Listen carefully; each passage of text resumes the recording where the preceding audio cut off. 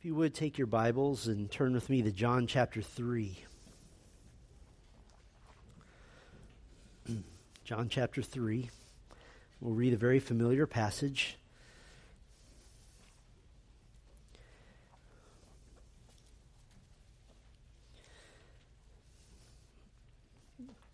John chapter 3, beginning in verse 1. Now there was a man of the Pharisees named Nicodemus, a ruler of the Jews. This man came to Jesus by night and said to him, Rabbi, we know that you are a teacher come from God, for no one can do these signs that you do unless God is with him. Jesus answered him, Truly, truly, I say to you, unless one is born again, he cannot see the kingdom of God. Nicodemus said to him, How can a man be born when he is old? Can he enter a second time into his mother's womb and be born? Jesus answered, Truly, truly, I say to you, unless one is born of water and the Spirit, he cannot enter the kingdom of God. That which is born of the flesh is flesh, and that which is born of the Spirit is spirit.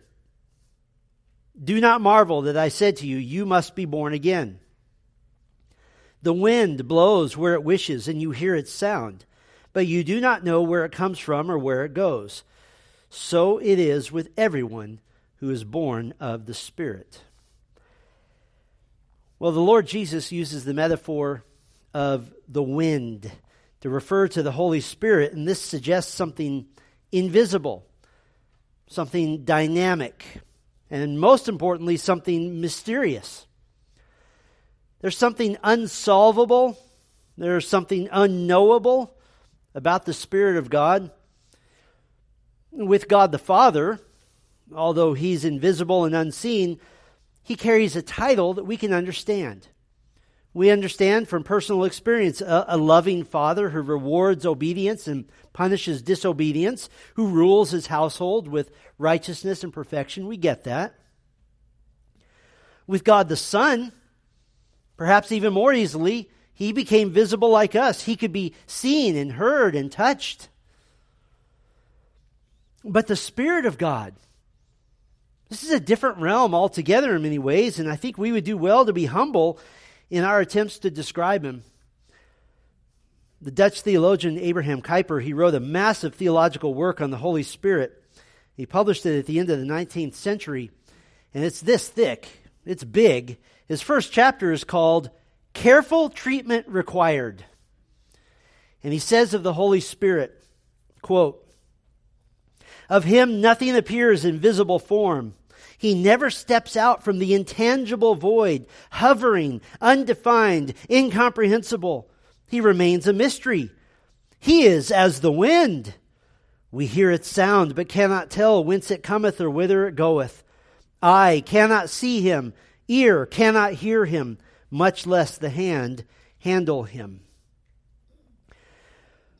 Well, over the past weeks, we've just finished looking at the godly women of the church, and before we kind of go back and drink the refreshing waters of 1 Timothy 3 and look at the church's shepherds, I wanted to take a brief few weeks to make certain we're all on the same page regarding the important third person of the Trinity, the Holy Spirit, who is fully God. And there's a very practical reason for this.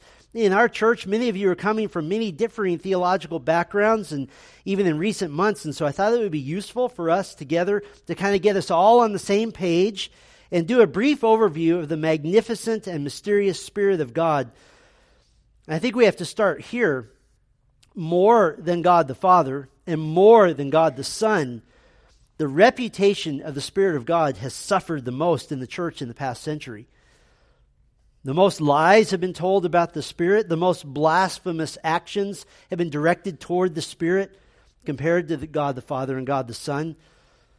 The Holy Spirit has been wrongly credited with terrible, twisted practices in pseudo-churches which abandon the true gospel, abandon the true God of the Bible. But the Holy Spirit is the reason that the Church of Jesus Christ exists. And this year, in our year of the church, the pillar and foundation of the truth, I think it's appropriate that we pause briefly to acknowledge the role of the Holy Spirit in our lives. So what I'd like to do is just establish kind of a baseline, a basic understanding of the Holy Spirit and His ministry over the course of just 3 messages is all. Now, for some of you, maybe this will be no new information whatsoever, but I would say this, that the value to you is that reviewing the glorious attributes and aspects of God is always valuable. It is in and of itself an act of worship and praise to review who God is. But for others of you, this might be all new information. Some of you will nod in agreement because you've heard this before. Others will be walking out with hand cramps because you've never heard any of this. And so that'll put us all on the same page together. But this will establish a baseline and give future members maybe a short series they can listen to shore up their theology as well. So I thought long and hard and prayed about how to organize, how do you speak of the Holy Spirit in just 3 messages. I started with 15, pared it down to 5, thought we'd do 3, because we have to get through 1 Timothy eventually. So here's what we're going to do. We're going to look at the Holy Spirit in the past, we'll look at the Holy Spirit in the present, and we'll look at the Holy Spirit in the future. How's that sound? That'll be as easy as we can make it, I think. Now, we'll just be touching lightly on a lot of different places in Scripture, so the next 3 weeks will be a little bit more topical, kind of more of a Bible study in many ways, just to get some baseline information to us. So today I'd like to look at the Holy Spirit in the past. Now, just to give us some pegs to hang our thoughts on, I want to just ask 5 questions. And the first question is where we have to start with any discussion of the Holy Spirit. And the first question is the Holy Spirit God?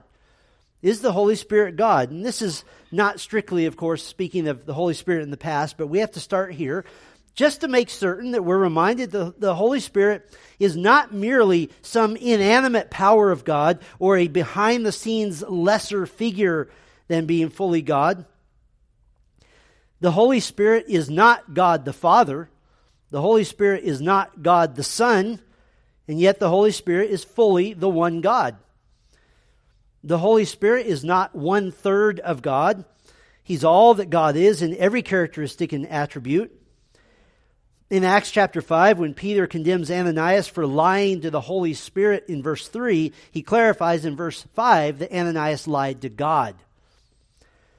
And since only God is holy, then only God may be blasphemed. And in Matthew 12, Jesus condemns the blasphemy of the Holy Spirit. In Psalm 139, verse 7, the psalmist says, "Where shall I go from your spirit? Or where shall I flee from your presence?" In other words, the Holy Spirit is omnipresent. He's everywhere present. That is an attribute of only God alone. Paul said in 1 Corinthians 2, verse 10, the Spirit searches everything, even the depths of God. In other words, the Spirit knows everything God knows, making Him all-knowing. He's omniscient. And those are just a couple of examples, very few of the countless examples in Scripture that the Holy Spirit is never in the Bible seen as an impersonal force or power. He is God, very God. He is personal. He is a person. I'm always disappointed when I hear Christians refer to the Holy Spirit as it. Would you like to be referred to as it? This is my husband. Its name is John. No, the Holy Spirit, He is God. And by the way, if the Spirit is not fully God, the implications for our salvation are extremely serious. If the Holy Spirit is a lesser God or not truly God in any sense, how can we be certain of regeneration? Regeneration is by the Holy Spirit. What does the indwelling of the Spirit actually mean if He is not fully God? Who is indwelling me if it's not God? And if we're sealed in our salvation by the Holy Spirit, Ephesians 1 says, then how effective is that sealing if He's less than God? I would have less confidence in my salvation if there is some in-between being who's not God, who's not a man, that is somehow responsible to keep my salvation. So our salvation depends on the answer, yes, the Holy Spirit is God. There's a second question. Were believers in God in the Old Testament regenerated by the Holy Spirit? Now we are going to the past. Were believers in God in the Old Testament regenerated by the Holy Spirit? And sometimes when you ask a hard question, it's easier to start in more familiar territory. So in the New Testament, the doctrine of regeneration is very clear to us. that the Holy Spirit changes from the inside out the heart of a person, enabling them to come to saving faith in Christ. It is regeneration. It is that change that enables faith. Titus 3:5, He saved us not because of works done by us in righteousness, but according to His own mercy, by the washing of, what? Regeneration and renewal by the Holy Spirit. Paul describes this new creation in 2 Corinthians 5:17. If anyone is in Christ, he is a new creation. The old has passed away. Behold, the new has come. This is what Jesus calls being born again. And we've already seen from John 3 that this is solely the work of the Spirit at His discretion in His timing. In fact, when it says that you must be born again, this is not, when Jesus said that, that's not an active verb, meaning it's something you need to go do. It's something that happens to you. We've already seen that the New Testament doctrine of regeneration is clear. But then we go to the Old Testament and it begins to get a little fuzzy for us, doesn't it? What about the Old Testament saints? Were they saved in the sense that we think of salvation from sin? Now, I don't want to dive into a lot of detail, but this is where we get into the theological idea of continuity and discontinuity, of similarity and dissimilarity between the members of the Old Covenant community, that is Israel, and the members of the New Covenant community in the church. Old classic dispensationalism would say that there is virtually no continuity, no similarity, and we would disagree with that. And broadly speaking, covenant theology would say there's virtually no discontinuity. And in fact, even calling the people of the Old Testament the church and the people of the New Testament New Israel, there's lots of variations to that, but we would disagree with that as well. The most plausible ground to land on is to understand that there are many things that are the same and many things that are different. Continuity, discontinuity between the Old Testament saint and the New Testament saint. And one of the aspects of salvation that is either the same or very, very similar, that there's continuity, is the fact that Old Testament saints were regenerated in some fashion similar or identical to New Testament saints. In the Old Testament, those who are regenerate are set apart from their unbelieving countrymen, and they're called righteous, they're called blameless. Habakkuk 2 verse 4, the righteous shall live by his faith. Now, is this just me making a theological decision? No. There's evidence that the Holy Spirit regenerated to some degree or level the true believers of the Old Testament. Let me give you 3 pieces of evidence. First of all, the New Testament calls Old Testament believers saved. He calls them saved. Now, we think of that as very much a New Testament term, but in Romans 4, Paul says that Abraham was justified by faith. He's saved. Hebrews 4 gives Old Testament examples of people saved by faith. Why is that important? Because saving faith is the result of what? Regeneration. Just last week on Sunday evening, we saw that in the law of God, in the Old Testament, God calls for circumcision of the heart, an internal transforming reality of faith that must be the work of the Spirit. So the New Testament calls Old Testament believers saved. There's a second piece of evidence. God defines true believers as those with a heart for Him. God defines true believers as those with a heart for Him. In Isaiah 1, God condemns the faithless in Israel who offer sacrifices, who keep festivals, but have no true heart for Him. And he's extremely condemning of this. And in fact, He follows up this condemnation with a call to true salvation. You've heard this call. Isaiah 1:18, come now, let us reason together, says the Lord. Though your sins are like scarlet, they shall be white as snow. Though they are red like crimson, they shall become like wool. Remember, Romans 3 tells us, and this is a universal truth, it's always been true, that no one seeks after God. It must be a work of God to recreate the heart into a true seeker of God and to a true believer. There's a third evidence that Old Testament believers were regenerate. True Old Testament believers saw their relationship with God as an issue of the heart. True Old Testament believers saw their relationship with God as an issue of the heart. King David cried out in repentance in Psalm 51 verse 10, create in me a clean what?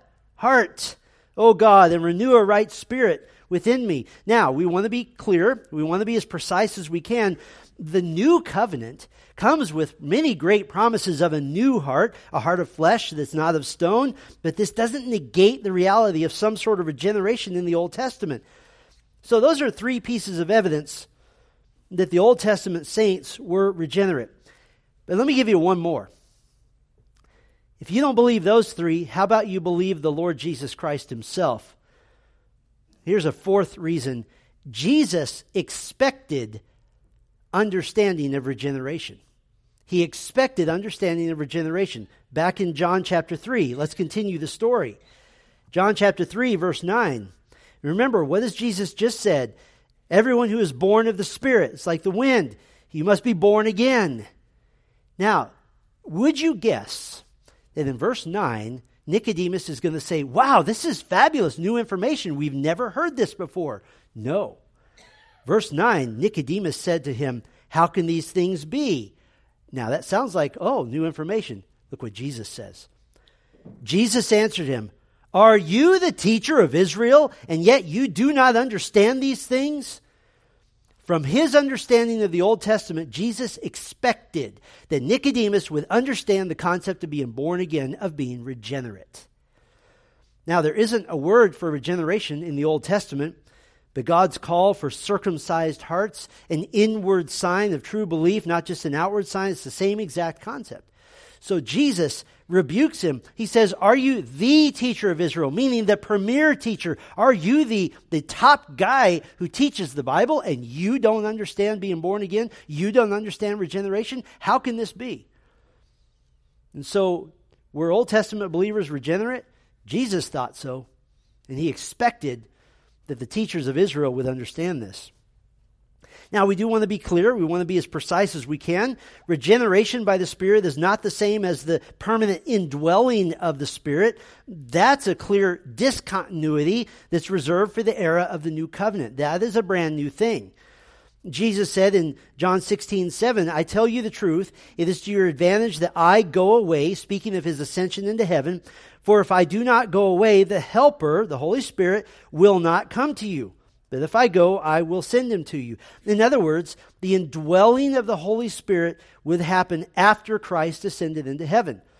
If somebody ever asks you what makes the Church of Jesus Christ so special, it is the first people of God in history to be indwelt by the Holy Spirit.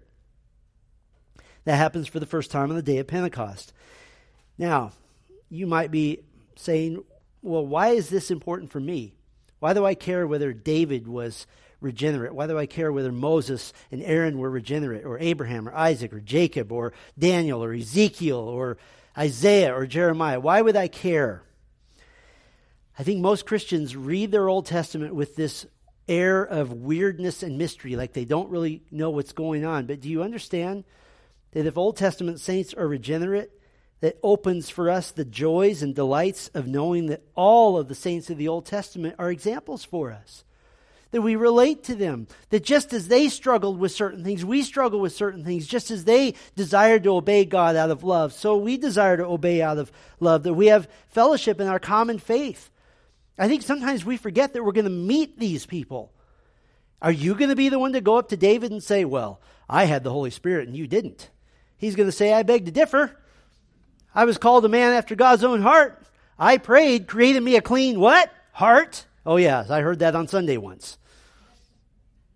This means that all the spiritual lessons from David in the Psalms, from the life of Abraham, from Isaac, from Jacob in Genesis, from the prophets Isaiah and Jeremiah and Ezekiel and Daniel, they're all teachers for us. Not just of some obscure Old Testament things that we don't understand, but they are examples of how to walk by the Spirit as regenerate believers in God. There's a third question.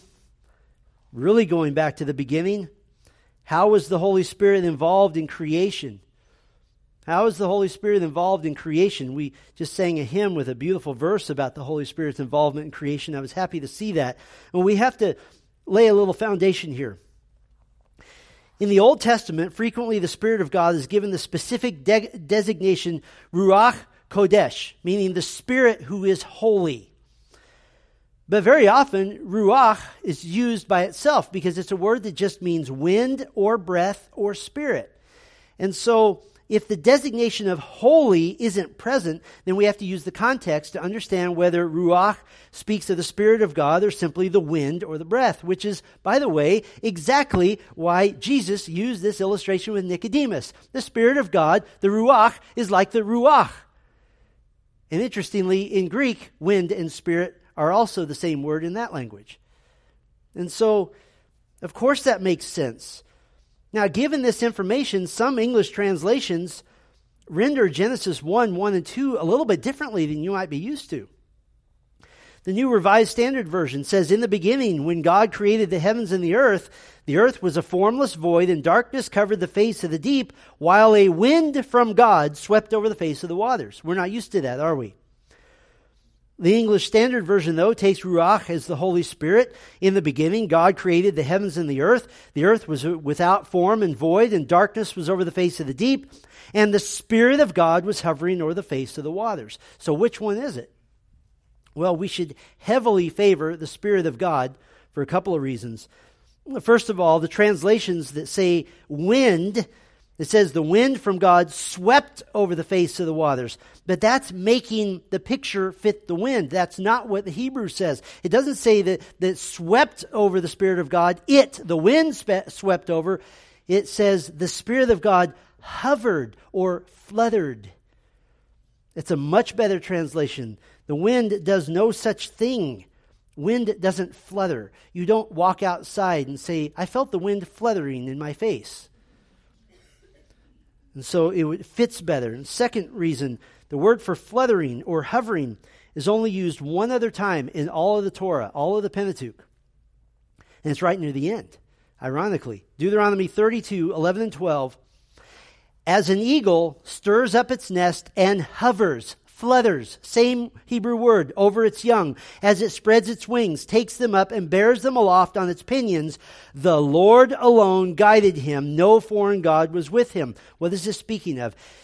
Genesis 1 speaks of the work of the Spirit of God in creating the world. Deuteronomy 32, 11 and 12 speaks of the Spirit of God's work in the creation of Israel. Empowering, giving life. In both instances of hovering, it is an act of creation by God. So what is this hovering, this fluttering? It's the idea, it's like a hummingbird. What is this? The Spirit of God, which is the breath of God, so to speak. Well, many feel that this is the energizing of creation, the imparting of all energy. Energy is expressed, we know this from physics, in waves. And there must be a cause of energy waves, and the Holy Spirit is the cause of all energy, the vibrations and waves that are part and parcel of our understanding of energy. And that's somewhat speculative, but it makes sense. Probably a little bit more directly scriptural would be the idea, though, of giving life. Elihu said in Job 33, verse 4, "The Spirit of God has made me, and the breath of the Almighty gives me life." And of course, you're familiar with Genesis 2:7. "The Lord God formed the man of the dust from the ground and breathed into his nostrils the breath of life, and the man became a living creature," which, a little side note of soteriology, makes total sense when we understand that it is by the Spirit of God that new life, salvation life, is breathed into us. Now, I want to cheat just a little bit and edge into the topic of the Spirit's work in the present, but it's related to the creation because the Spirit of God is also credited not just with forming life, giving life, but credited with maintaining life, maintaining the living creation. So turn with me to Psalm 104. And in Psalm 104, we get just a marvelous understanding of one of the reasons that we worship God. The purpose of Psalm 104 is to engender great worship of God, to exclaim the greatness of God, to extol His power and His might. It is to drive us to look upward to our glorious God. Look how it starts. Psalm 104, "Bless the Lord, O my soul. O Lord my God, you are very great." And look how it ends. The very end of verse 35. "Bless the Lord, O my soul. Praise the Lord." That's the purpose of the psalm. It is to drive us to praise Him, to engender worship. And how does the psalm do that? Well, it begins with creation. Second half of verse 1. You are clothed with splendor and majesty, covering yourself with light as with a garment, stretching out the heavens like a tent. He lays the beams of his chambers on the waters. He makes the clouds his chariot. He rides on the wings of the wind. Verse 5, the earth is set on its foundation. Verses 6, 7, 8, and 9, the separation of the waters from the land at creation. Verses 10 through 13, God creates the watering system of the earth. Verse 13 says, from your lofty abode you water the mountains. The earth is satisfied with the fruit of your work. Verses 14 through 18 describes the care of God for the earth. Verse 14, the grass and the crops. Verse 15, the vineyards and the grain. Verse 16, the orchards and the forests. And 17 and 18, the care of the animal world. And it's still on this theme of creation. Verses 19 through 23 speaks of the glory of the moon to mark the seasons, the sun and the daytime and nighttime to punctuate and mark our days on the earth. Verses 24 through 26, the great creatures of the oceans. And all of these, the land animals, the birds, the sea creatures, they all depend on the Spirit of God for life. Look at verse 27. These all look to you to give them their food in due season. When you give it to them, they gather it up. When you open your hand, they are filled with good things. When you hide your face, they are dismayed. When you take away their breath, they die and return to their dust. When you send forth your Spirit, they are created, and you renew the face of the ground. And this acknowledgement of the Spirit of God who gives life, who takes away life, this is to engender awe and worship. Verse 33, I will sing to the Lord as long as I live. I will sing praise to my God while I have being. May my meditation be pleasing to him, for I rejoice in the Lord. And conversely, for all who would refuse to worship the God of creation and the God who sustains his creation. Verse 35, let sinners be consumed from the earth, and let the wicked be no more. The giving of energy, the giving of life, was the role of the Holy Spirit at creation, and keeping life, the keeping of life, is the role of the Holy Spirit currently. And when anyone devalues the work of God in giving life, devalues the work of God in creating us, then you're directly devaluing the Holy Spirit. Technically speaking, the famous unforgivable sin of blaspheming the Holy Spirit can't be committed today. Jesus condemned for all eternity the leaders of Israel who accused him of doing miracles by the power of Satan. Mark chapter 3, that's not happening today. Jesus isn't here for that to happen. But the Holy Spirit can certainly be blasphemed whenever mankind gives credit for life to chance, to a big bang, or to an amoeba crawling out of a random sludge to become your great-grandmother. That's blasphemy against the Holy Spirit. He is the giver of life. Evolution is blasphemy. Theistic evolution is blasphemy. The Holy Spirit gave life. Here's a fourth question. How is the Holy Spirit involved with Israel? We're still again in the past. Now, very quickly after the creation, the focus of God's plan now goes to redemption, almost immediately, to restoring what was lost because of the entrance of sin into the world. What are our 4 favorite chapters in the Bible? The first 2 and the last 2, because they're the only 4 chapters in the Bible without sin in them. And so very quickly, the plan of God of redemption becomes the forefront. Now, we learned in our study of the Pentateuch that God initiates his plan to bring a Savior. He promised this all the way back in the Garden of Eden in Genesis chapter 3, verse 15. And through this Savior, the Savior will come through a nation, a chosen nation, which will be formed by God miraculously through one old man named Abraham. God will form the nation of Israel by bringing the 70 members of Abraham's grandson, Jacob, his family, to Egypt. And in the crucible, in the fires of slavery, the family will become a mighty nation which would be redeemed, rescued by God, and brought to the promised land of Canaan. So what role did the Holy Spirit play in Israel, the centerpiece of God's redemptive plan in the Old Testament? Well, I want to divide this into 4 different roles that the Holy Spirit plays because he's everywhere. The first role the Holy Spirit plays we'll call tender care for Israel. His tender care for Israel. In Isaiah 63, Isaiah is bemoaning how Israel rebelled against God. And he says in verse 10 that they rebelled and grieved His Holy Spirit. Sounds familiar from our reading of Ephesians 4, doesn't it? How could Israel grieve the Holy Spirit? Because Isaiah 63:11 says, God put in the midst of them His Holy Spirit. This is speaking of the time of the Exodus, by the way. And by rescuing Israel from slavery, Isaiah 63:14 says that the Spirit of the Lord gave them rest. It is the Spirit that gives rest. In Nehemiah, the Levites blessed God for His tender care for Israel during their wandering in the wilderness. Nehemiah 9 verse 20, you gave your good Spirit to instruct them, and did not withhold your manna from their mouth, and gave them water for their thirst. So the Spirit of God gave tender care, or we might call this help, to Israel. And now, as a New Testament believer, you're not surprised by this. What does Jesus call the Holy Spirit? He told His disciples at the Last Supper in John 14, I will ask the Father, and He will give you another, what? Helper. To be with you, even the Spirit of truth. Tender care for Israel. The Spirit plays a second role. We'll call this one ruling wisdom for Israel. Ruling wisdom for Israel. Numbers chapter 11 records that Moses was worn out with the griping and the complaining and the disputes between God's people.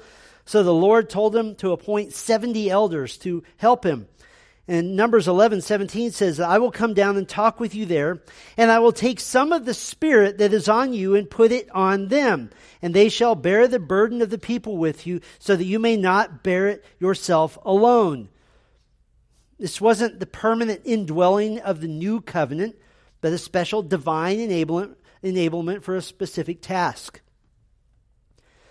Later in Israel's history, the Holy Spirit is seen even more prominently in leading the rescuers, the deliverers of Israel during the time of the Judges. In Judges 3:10, the Spirit of the Lord was upon Othniel, and he judged Israel. Judges 6:34, the Spirit of the Lord clothed Gideon. Judges 11:29, and the Spirit of the Lord was upon Jephthah. Judges 14:6, then the Spirit of the Lord rushed upon Samson. You can learn much about the Spirit's ruling wisdom in the book of Judges. 1 Samuel 10 records the Spirit of God coming upon Saul, the first king of Israel, in order to deliver Israel from surrounding enemies. Now, you may be going, oh, wait a minute. Saul ultimately rebelled against God. How could he have the Spirit? Well, we have to keep in mind that, again, the Spirit's help was a special enabling, not a permanent salvation indwelling. On numerous occasions, the Spirit of God is said to rest on King David, called a man after God's own heart. I want to spend just a moment on David. In David's enabling by the Holy Spirit, just a little side note here, we get a pattern and a shadow of what leadership looks like by a Spirit-led Messiah. Think about this. David was chosen by God, 1 Samuel 16, verse 12, and he sent and brought him in. This is David. Now David was ruddy and had beautiful eyes and was handsome. And the Lord said, arise, anoint him, for this is he. He's a messianic-like figure chosen by God. He's confirmed as chosen by the Spirit. The very next verse, then Samuel took the horn of oil and anointed him in the midst of his brothers. And the Spirit of the Lord rushed upon David from that day forward. He acts to deliver his people, like a Messiah would. As a young man, he faces the mighty Goliath on Israel's behalf in 1 Samuel 17, and empowered by the Spirit of God, he defeats this giant soldier. And of course, it's through David that God would eventually give rest from Israel's enemies. 2 Samuel 7:1. So we see very clearly that a messianic king is chosen by God, confirmed as chosen by the Spirit. He acts to deliver his people, and he gives his people rest. Just what Christ does. In fact, when David sinned with Bathsheba, he repented and he begged God in Psalm 51:11, cast me not away from your presence and take not your Holy Spirit from me.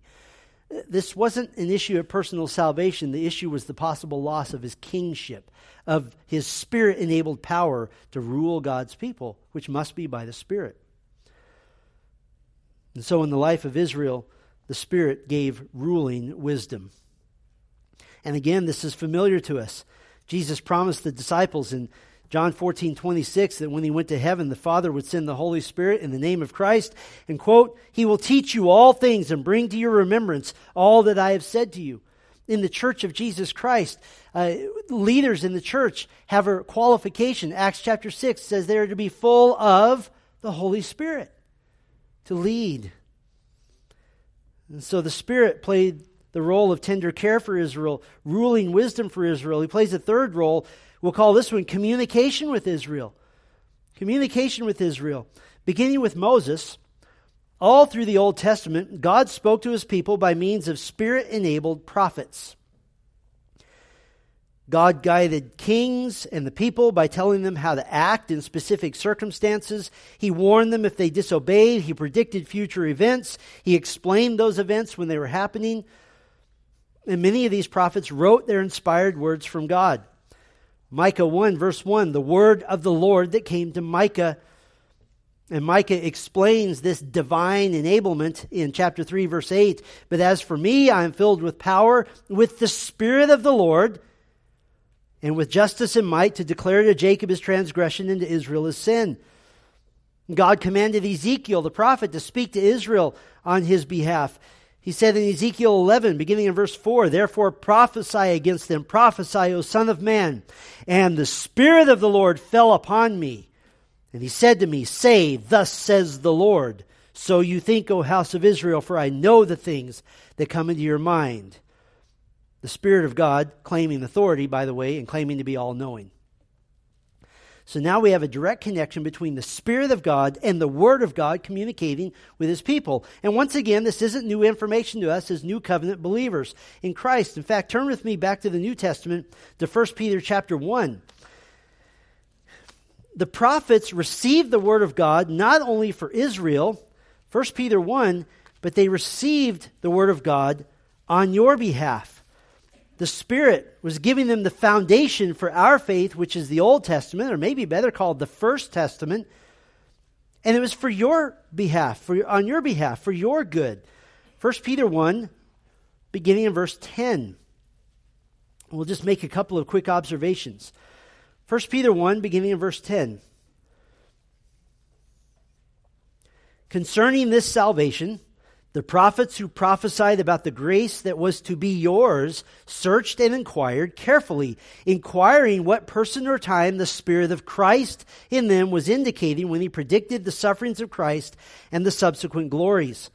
It was revealed to them that they were serving not themselves but you in the things that have now been announced to you through those who preach the good news to you by the Holy Spirit sent from heaven, things into which angels long to look." I know we could spend hours on this. Let me just make a couple of observations.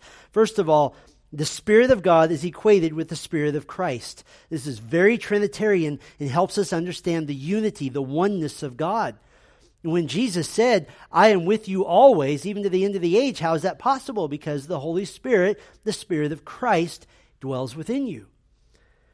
The Spirit of God, the Spirit of Christ predicted in the Old Testament the coming and the suffering and the resurrection and glorification of Christ. One more observation. How are you able to understand these things written by the prophets? According to this text, by the preaching of the gospel, empowered by the Holy Spirit, who is now in the church age sent from heaven. Why did you understand the gospel? Because of the Holy Spirit. Why did you claim to come to Christ? Because of the Holy Spirit. Why did you grab a hold of repentance and forgiveness that was yours? Because of the Holy Spirit. Why do you now follow Christ? Because of the Holy Spirit. This is what enables your understanding of God's communication. 1 Corinthians 2, beginning in verse 13, we impart this in words not taught by human wisdom, but taught by the Spirit, interpreting spiritual truths to those who are spiritual. The natural person does not accept the things of the Spirit of God, for they are folly to him. He is not able to understand them because they're spiritually discerned. This is why a non-Christian with an IQ of 200 can read the Bible and be utterly unmoved. And why somebody who can barely remember to breathe, and yet the Holy Spirit has indwelt him, and he reads the Word of God, and he is alive in his spirit because God communicates through His Spirit. The Spirit of God communicated with Israel through the spoken prophecies. He's communicated with us through the written prophecies of God. One more role: tender care, ruling wisdom, communication with Israel. The presence of God with Israel. It's the Spirit's fourth role, the presence of God with Israel.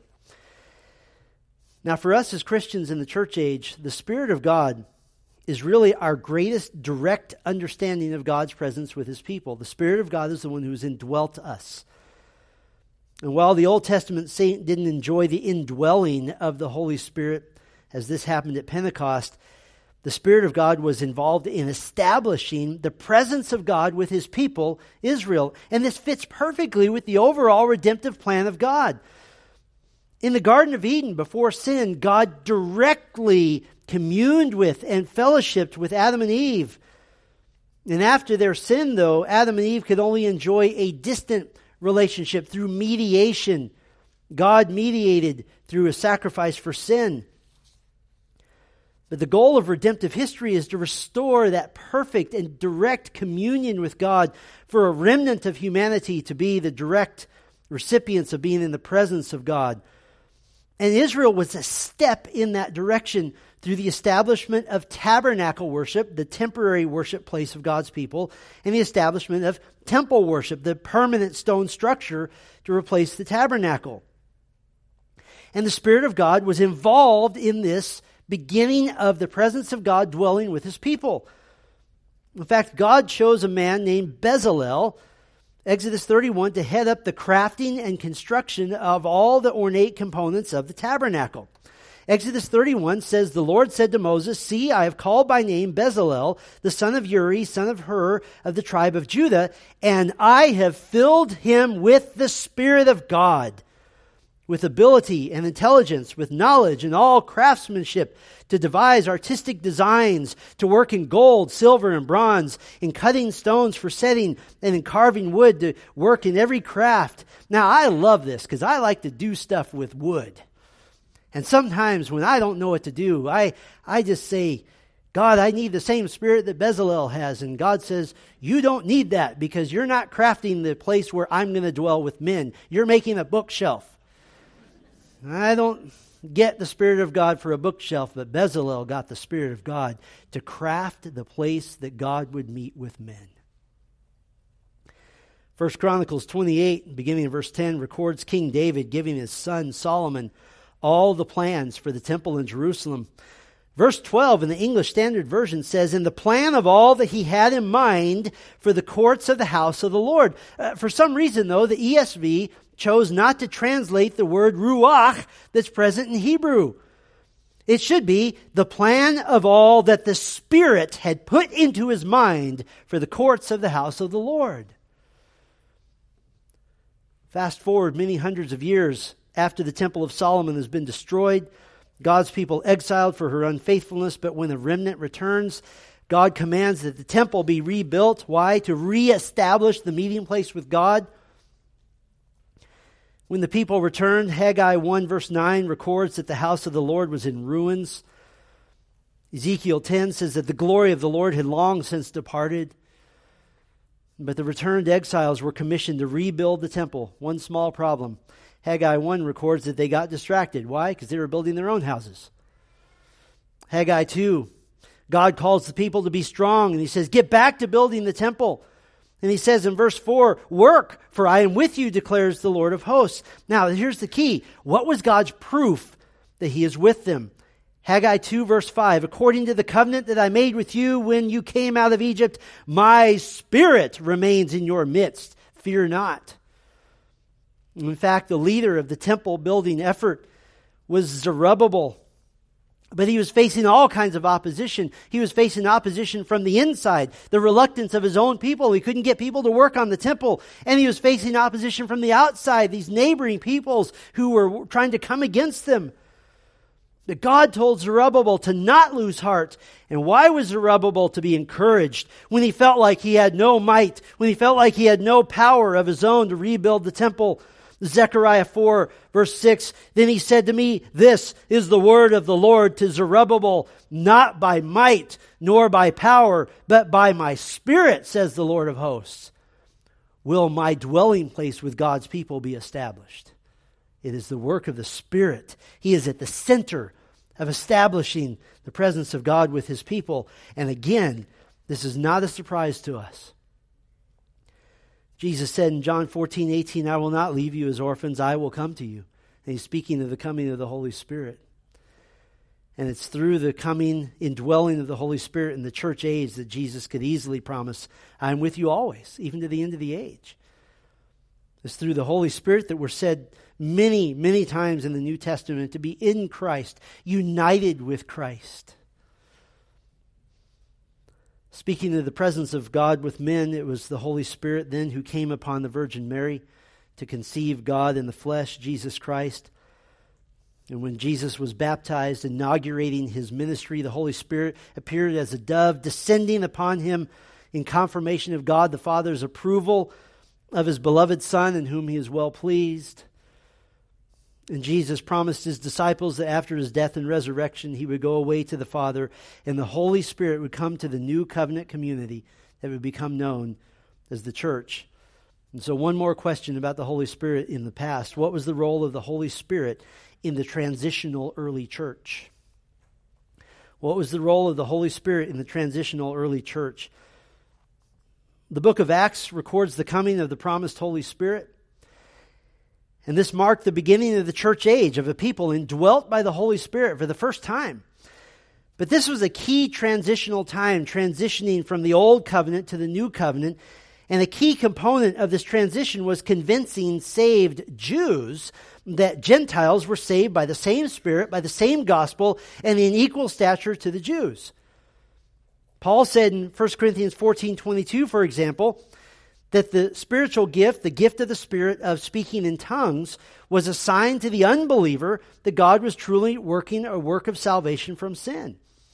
In Acts chapter 10, Peter was called to go and proclaim the gospel to a Gentile family, and while he's still speaking, the Holy Spirit was poured out on the Gentiles. They began speaking in tongues, glossolalia, the human languages that are not able to be known without learning. What did Peter conclude as a result of seeing them speak in tongues? Acts 11:18, when they heard these things, they fell silent, and they glorified God, saying, these are all the Jewish church leaders saying, then to the Gentiles also God has granted repentance that leads to life. In other words, during this transitional time, there was a great work to be done to prove to all the saved Jews that Gentiles were equal in spiritual stature to them. And so one of the ways that this proof was given was through the giving of miraculous spiritual manifestation gifts that proved the coming of the Spirit had come to indwell all true believers. These would include things like being able to, again, proclaim the gospel in a human language you had never learned, the gift of tongues. It would include being able to understand this and tell others what was being said. That was the gift of interpretation of tongues. It included being able to receive a special word from God, which was to edify the church in a day before we had what? Before we had a finished Bible, a New Testament. And it included the gift of healing, being able to heal the sick miraculously. In the book of Acts, we see examples of all of those gifts, and they're primarily for the purpose of proving the supernatural nature of the new church of Jesus Christ. Hebrews 2, beginning in verse 3, says, how shall we escape if we neglect such a great salvation? It was declared at first by the Lord, and it was attested to us by those who heard, while God also bore witness by signs and wonders and various miracles and by gifts of the Holy Spirit distributed according to His will.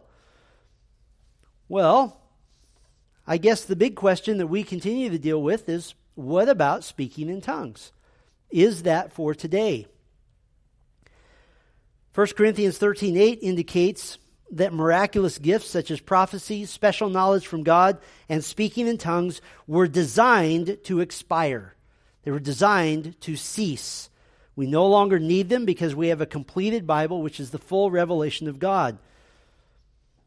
But of course, we have the so-called charismatic revival, which began in 1901 when Agnes Osman supposedly spoke in tongues.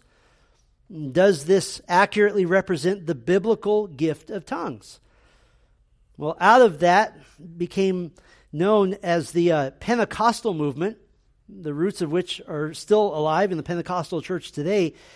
And originally, the Pentecostal movement believed that they were doing exactly what happened in Acts 2, speaking a known human language, such as the languages listed in Acts chapter 2. They were accurate in that respect, that the gift of tongues is human languages. And in fact, they also took the same purpose as the original gift of tongues, and that was to spread the gospel of Christ. So what did the Pentecostal church do in the very, very early days of the 20th century? They did some basic missionary training. And this time, instead of doing what missionaries had been doing for a century and a half before, taking language training first, they said, we have the gift of tongues. We do not need language training. So they got on boats and went all over the world to spread the gospel. They didn't need language training because they could speak in tongues. One small problem. All these precious missionary families going all over the world would go to these remote places, and it didn't work. Because nobody could understand a word they were saying. They were speaking gibberish. And so they tucked tail and went home. And rather than say we were wrong, now the Pentecostal church redefined the gift of tongues as a heavenly prayer language. Well, only God can understand it. That was the new position. So in other words, it's okay that it's just gibberish. The supposed tongue speaking exploded in the 1960s all the way to the present day to a massive, well over 500 million strong in the charismatic movement. But once again, the so-called tongues of today don't remotely resemble what happened in the New Testament church. A number of years ago, there was a linguistics professor named William Samarin. And he took a recorder and he visited charismatic churches all over the world over a long period of time. And he recorded all of the tongue speaking happening in different churches. And in all of those recordings, he couldn't find a single example of anything remotely resembling a language. It was always the same. Repeated syllables in a rhythmic pattern, no qualities of an actual language of any kind. The modern expression of tongues are a deception, and they're extremely dangerous because they give the appearance of feeling close to God, and they make you feel good. It like something is happening. What about the history of tongues throughout the church? One historian noted very accurately, quote, "In the long history of the church after the days of the apostles, the phenomenon of tongues has been looked upon as heresy. It has never been accepted by the historical churches of Christendom. It has been universally repudiated by these churches as a doctrinal and emotional aberration." Why was this happening in the book of Acts then? Because there was a lot of work to do. When you're going from an old covenant to a new covenant, there's a bridge to be crossed. And the gift of tongues provided that. By the way, it was a very, very practical gift. Do you know what the apostles were able to do? Remember, the apostles were generally uneducated men. You know what they were able to do in one day? They were able to proclaim the gospel to thousands of people in 15 different languages. Can I put it this way? The gift of tongues was the internet of the day. It spread the gospel instantly. And by the way, what language did everybody in the known world read? They read Greek. And so you have the spoken word of God in every language imaginable. The Apostle Paul said he spoke in tongues more than anyone. Why? Because he went to more cities than anyone. He didn't have time to knock on the door and say, "Excuse me, can somebody interpret for me?" He just started speaking. How glorious is that? What a great, great work. The role of the Holy Spirit in the transitional early church was to make the transition from old covenant to new covenant. Have we made the transition? Absolutely. We have a completed Bible. It begins in the beginning and ends at the end with everything that the Holy Spirit would have us to know. That is the work of the Spirit in the past. If you would allow me just one more moment, there is a glorious work that the Spirit does in the present. And Jesus said that this would happen when the Spirit comes. He said in John 16, "And when He comes, He will convict the world concerning sin and righteousness and judgment, concerning sin because they do not believe in me, concerning righteousness because I go to the Father and you will see me no longer." And I have to say this, if you're sensing that you're lost, if you're sensing that you're out of fellowship with God because of your own sin, You know what that is?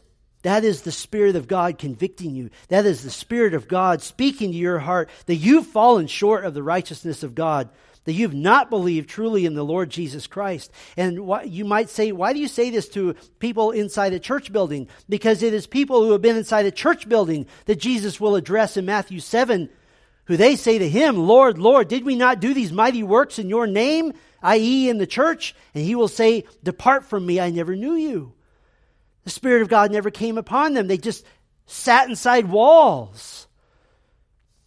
And so it is the Spirit of God giving the opportunity to come to Christ, to repent and denounce your own sin, and to acknowledge your desperate need for a Savior who would transfer you from the kingdom of darkness up to the kingdom of light.